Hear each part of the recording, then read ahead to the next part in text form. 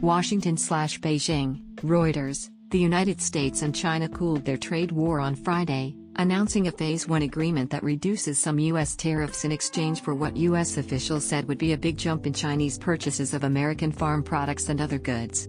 Beijing has agreed to import at least $200 billion in additional U.S. goods and services over the next 2 years on top of the amount it purchased in 2017, the top U.S. trade negotiator said here Friday.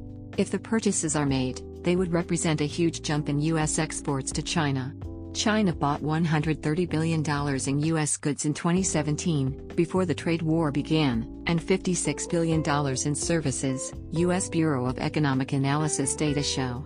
In return, the United States would suspend tariffs on Chinese goods due to go into effect on Sunday and reduce others, U.S. officials said.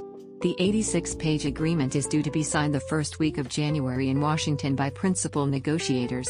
We have agreed to a very large Phase 1 deal with China, U.S. President Donald Trump tweeted Friday morning. Officials in China have agreed to many structural changes and massive purchases of agricultural product, energy, and manufactured goods, plus much more, he said. Trump later told reporters at the White House that he thought China would hit $50 billion in agricultural purchases, repeating a promise he made to U.S. farmers in October. At a news conference in Beijing, Chinese officials said the two sides had agreed on the text of a deal, but offered no specific details on the amount of U.S. goods China had agreed to buy.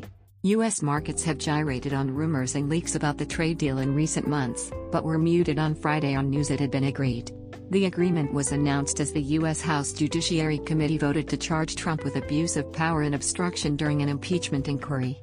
It also followed closely on the heels of a deal with the U.S. Congress paving the way for passage of a new North American trade agreement. Beijing has committed to buying $32 billion more in farm products over the next 2 years, or about $16 billion a year, U.S. Trade Representative Robert Lighthizer told reporters at the White House, on top of a baseline of $24 billion in Chinese purchases in 2017. In addition, Beijing said it would make a big effort to spend an additional $5 billion a year. To me, it's an enormously important first step in our relationship, Lighthizer said. This is China taking real commitments to do real things in a reasonable period of time, that's enforceable. He said China would be free to buy things when it's the perfect time in the market to buy things. China will import more U.S. wheat, corn, and rice, China's vice agricultural minister said on Friday, without elaborating.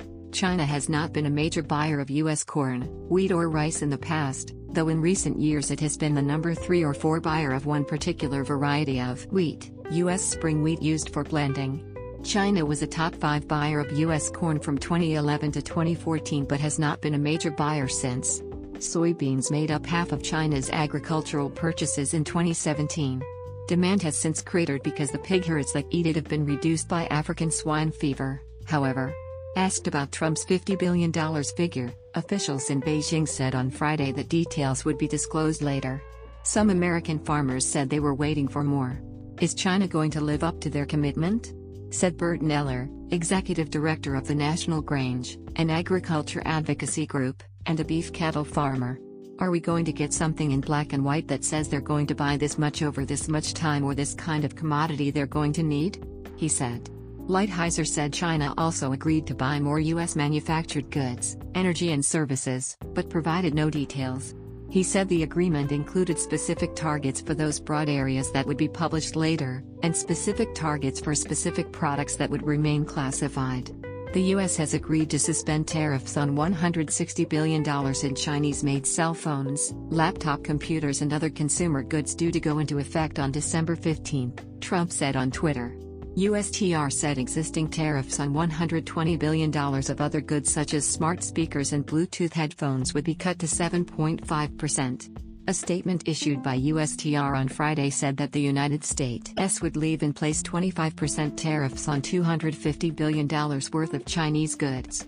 China has also agreed to suspend retaliatory tariffs, targeting goods ranging from corn and wheat to U.S.-made vehicles and auto parts, that were due to take effect December 15. Graphic, U.S. farm exports to China dry up in trade war. PNG link. Here, the Trump White House laid out ambitious plans to restructure the United States' relationship with China, including addressing what a 2018 USTR investigation concluded were Beijing's unfair, unreasonable, and market-distorting practices when it started the trade war with China. There is broad bipartisan support for Trump's drive to hold China accountable for years of economic espionage, cyber attacks, forced technology transfer and dumping of low-priced goods made with hefty government subsidies. But the agreement on Friday touches on very little of these reforms. Negotiators from both sides will start on a new round of Phase 2 trade talks immediately, Trump tweeted. Friday's deal includes specific commitments on intellectual property, technology transfer, agriculture, financial services, currency, and foreign exchange, Lighthizer said. The deal will provide more protection for foreign companies in China and Chinese companies in the United States, Chinese officials said. Neither offered details. The Business Roundtable, a group of chief executives of the largest U.S. companies, said this de-escalation in trade tensions is a positive.